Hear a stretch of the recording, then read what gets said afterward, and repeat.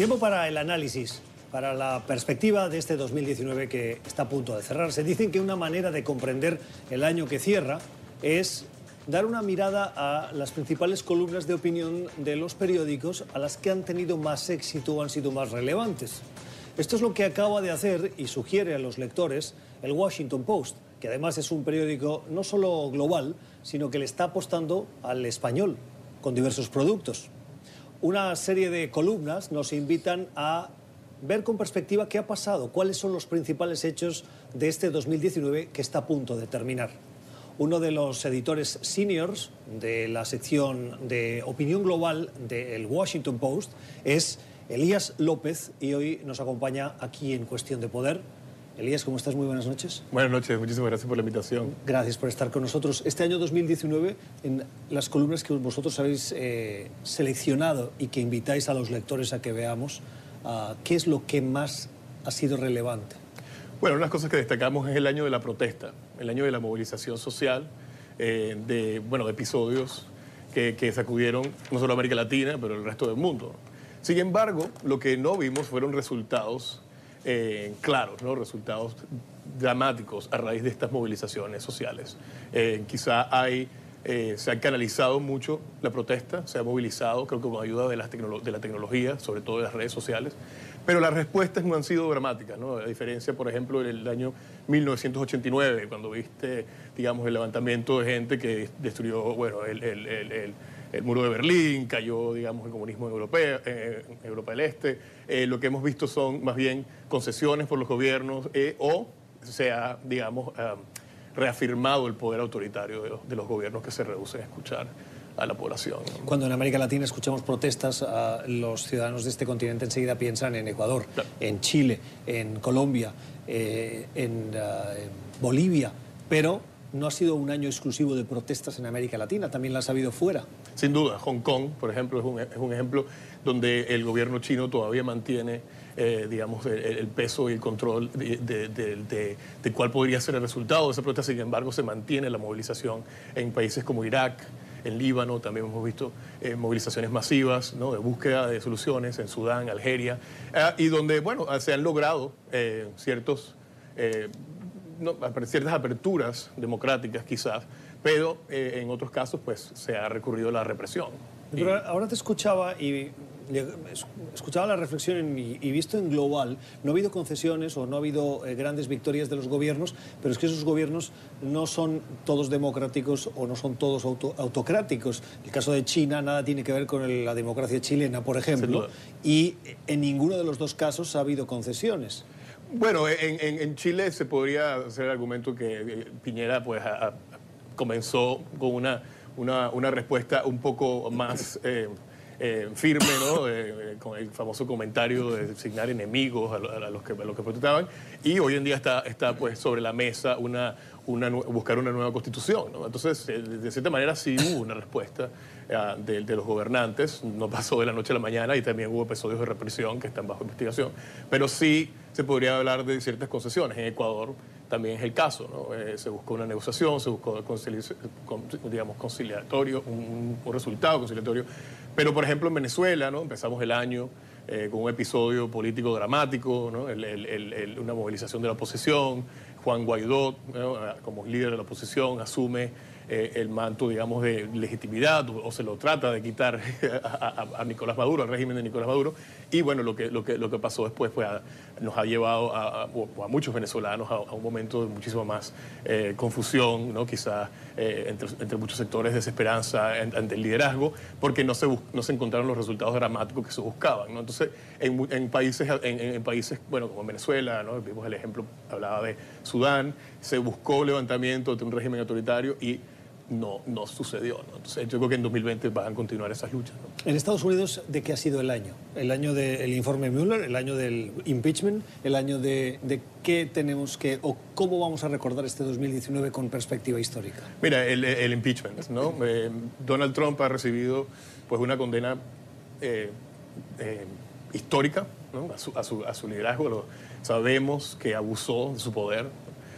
para sobornar a un gobierno externo, buscar información contra sus rivales políticos, ¿no? Un abuso claro del poder, de la investidura de la presidencia.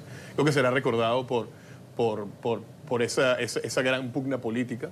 Es la gran mancha, digamos, en el legado de Donald Trump, pero políticamente no está derrotado. Y políticamente Donald Trump todavía tiene capacidad de movilizar a sus seguidores para derrotar este esfuerzo que, a pesar de que tiene legitimidad, también es un esfuerzo político. En las páginas del Washington Post escribía el columnista Jamal Khashoggi, infelizmente asesinado en el consulado de su país, de Arabia Saudí, en Estambul. El Post ha seleccionado también algunas de sus columnas para recordar que este año también ha sido un año de privación o de incremento del riesgo a la libertad de expresión y a la libertad de prensa. Sin duda, es una tendencia que ya lleva muchísimos años.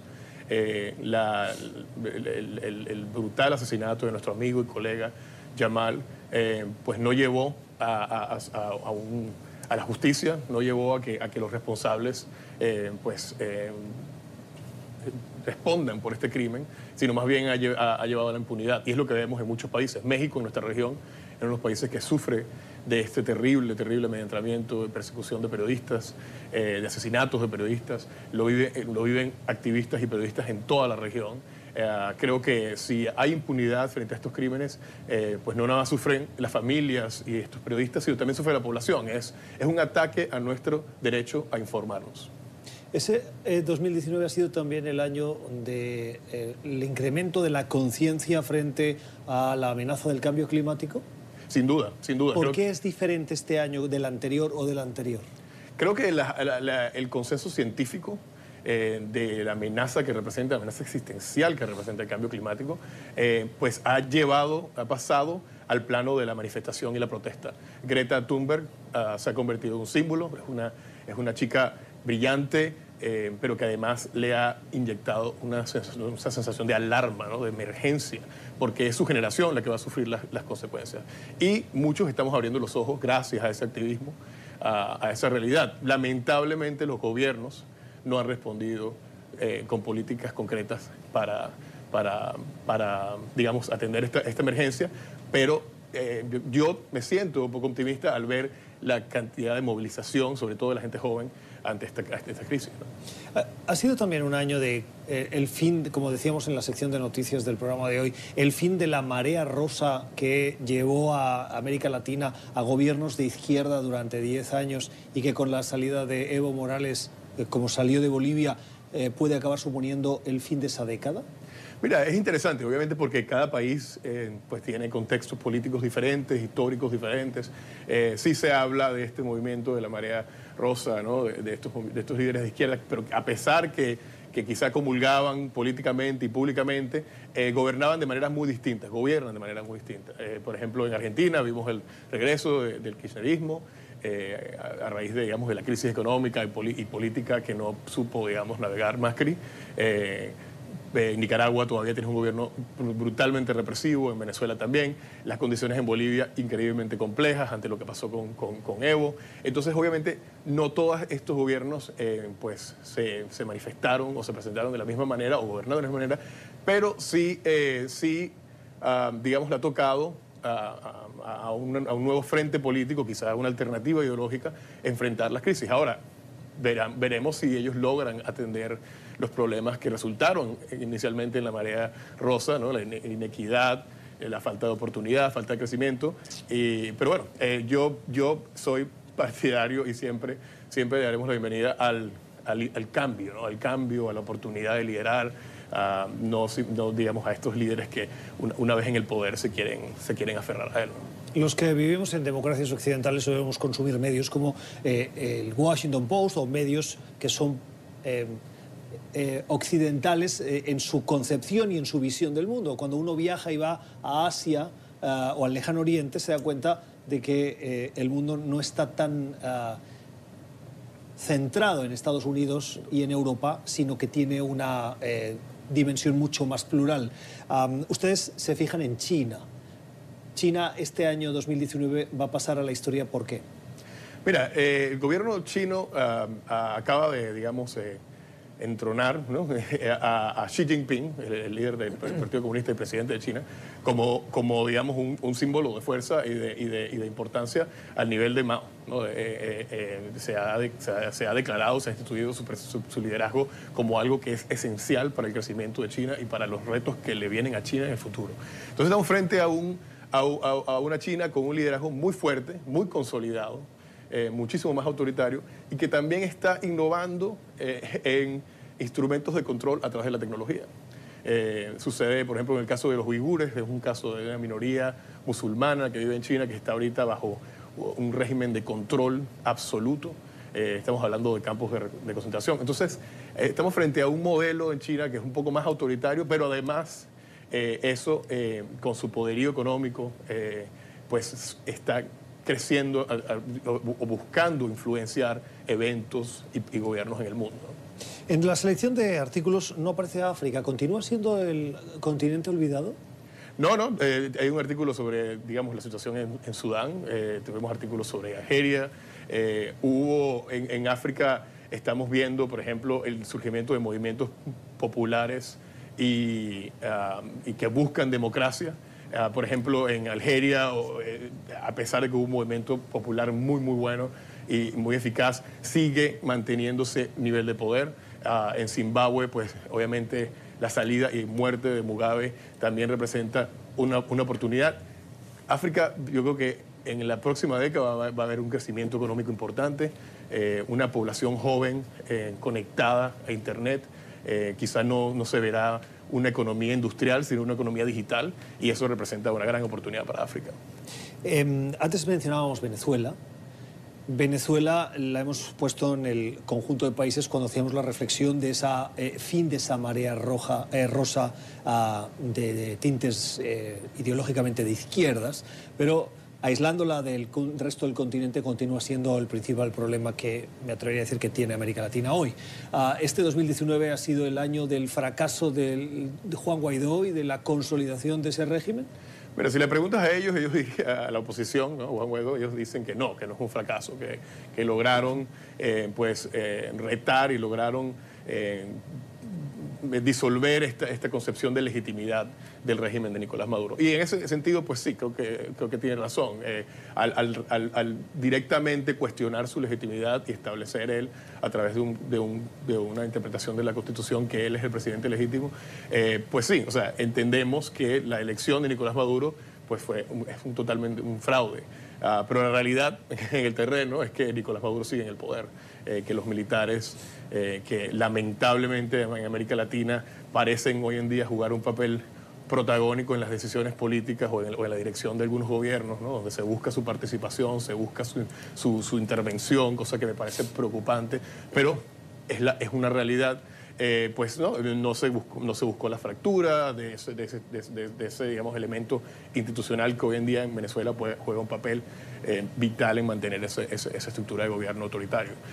Entonces, bueno, sí, por un lado está destruyes, digamos, la legitimidad de Nicolás Maduro, lo evidencias como el dictador que es. Por otro lado, todavía sigue en el poder, sigue haciendo maniobras económicas para darle la vuelta a las sanciones estadounidenses. ¿Se podrá sobrevivir? Esa es la pregunta.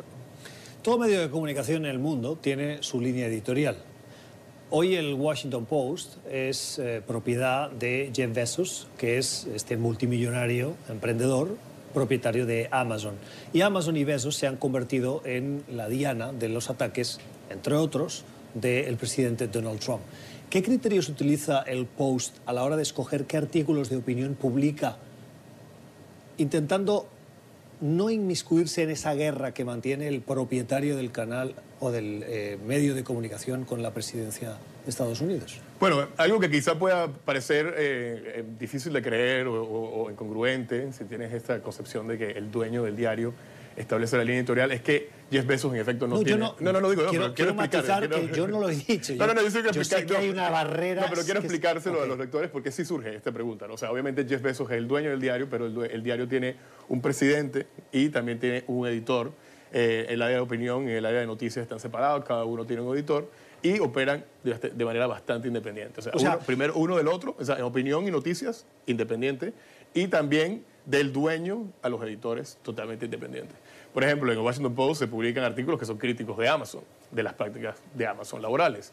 En la sección de opinión hemos criticado el papel, digamos, de la acumulación de capital en estos multimillonarios como Jeff Bezos, donde quizás hay críticas sobre si pagan impuestos, si pagan suficientes impuestos, si le han dado la vuelta a esa, digamos, responsabilidad tributaria. Entonces sí hay una independencia clara. Ahora, la verdad es que Trump ha creado este conflicto, ¿no? Ha buscado equiparar a Bezos con el Washington Post porque le beneficia, es parte de su estrategia de desacreditar y deslegitimizar a los medios y a un periódico tan importante como el Washington Post. Todo lo que publica Washington Post sobre Trump o sobre Amazon pues pasa por un proceso editorial totalmente independiente.